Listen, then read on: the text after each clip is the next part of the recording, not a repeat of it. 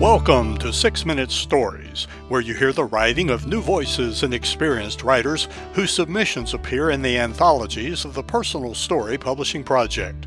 Now in Season 5, you will hear stories from our 6th collection, Curious Stuff.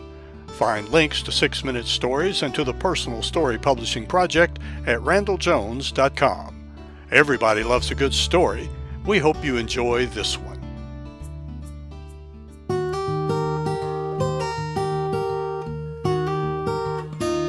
Mustard Plasters, Chiggers, and Thunder Mugs, Southern Oddities by Phyllis Grady Adcock. The South has a language that can seem foreign to anyone who was not raised up in this colorful region of America. Each geographical section is rich with its own distinct and sometimes curious names for activities, critters, and the paraphernalia of life. Growing up, the dreaded mustard plaster was a good enough reason to never cough around my grandmother. This remedy was mustard seeds and flour ground into a powder and, for better or for worse, mixed with a liquid of choice of any amateur healer. This concoction was smeared on a piece of cloth, usually a dish rag, and placed on the chest, neck, or back of the innocent victim. I do not know if it really did work, but it often burned the skin and caused more problems than it was intended to cure. The first time my grandmother used it on my mother, her daughter-in-law, my mom could not wear a bra for over 2 weeks.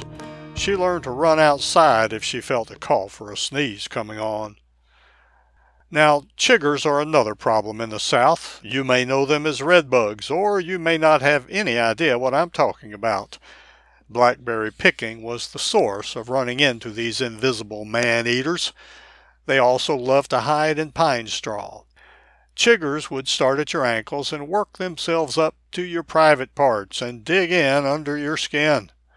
By the time they had squatter's rights, you were itching beyond belief. Scratching was very embarrassing and had to be done in the privacy of the bathroom. People offered several opinions about how to fight these pests.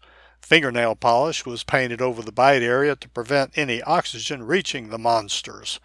This also had to be done in the bathroom, and clear polish was preferred. The other school of thought was to use homemade lye soap, which also strangled the invaders. Prevention was the key, and I learned that if you soaked rags in kerosene and tied them around your ankles before entering the blackberry patch, you came home with only berries and no bugs. Believe me, the homemade pies were worth the effort. And then there is the thunder mug. Thank goodness I was born after these would have been needed in my house. However, my grandmother felt it necessary to keep hers around, even after modern plumbing. When outhouses were part of everyday living, thunder mugs were important. They were porcelain containers used when the weather was too bad for a visit to the outhouse. They were put on the back porch after use to be emptied when the sun came out. What a great chore for someone. My great-grandmother used her grandchildren to prepare her tiny brooms for dipping snuff. She would give each of us a small twig to chew on the end until it flared out like a small broom. She would boil them to remove our germs, and then dry them in the sun in a pie tin. We never saw her actually use them because Southern ladies kept this activity hidden, like redbug scratching. One time we snuck and stole some of this forbidden potion and tried it because it looked like dried hot chocolate mix. Not. It was horrible. How anyone got by the first taste to acquire the habit was beyond the comprehension of 8-year-olds. When I visited the Gulf Coast area, I learned about resurrection ferns, shoe flies, and funeral wreaths. Resurrection ferns grow on live oak trees after a soaking rain following a drought. They got the name because they appear to die and then are reborn after the next shower.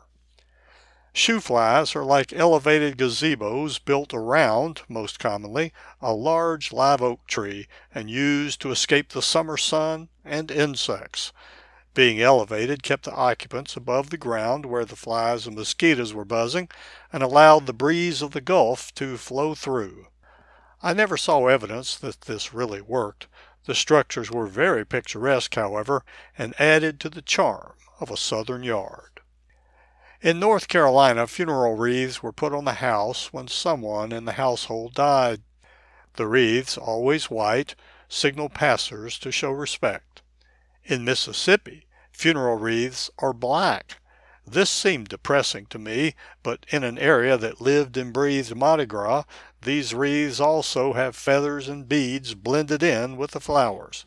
They were truly works of art, but not what I was accustomed to. If you are not from the South and want to visit a foreign country, come see us sometime. And if you plan to stay for a spell, bring an interpreter. Copyright 2022, Phyllis Grady Adcock.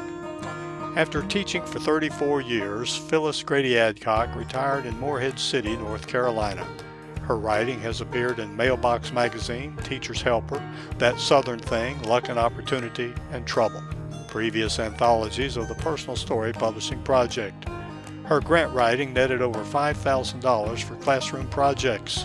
For one grant proposal, she was recognized as the first Ray Kim Educator of the Year. She is listed in Who's Who among America's teachers for 1996 and 2000. She is currently writing humorous stories about the colorful characters of her family. Writing is her happy place. Thank you for listening to another 6-Minute Story. You can read them all in the 6 anthologies of the Personal Story Publishing Project. Find the link to our online store at randalljones.com. That's RANDELL Jones.com. There you can learn about submitting your own story for consideration for our next Personal Story Publishing Project. And remember, everybody loves a good story.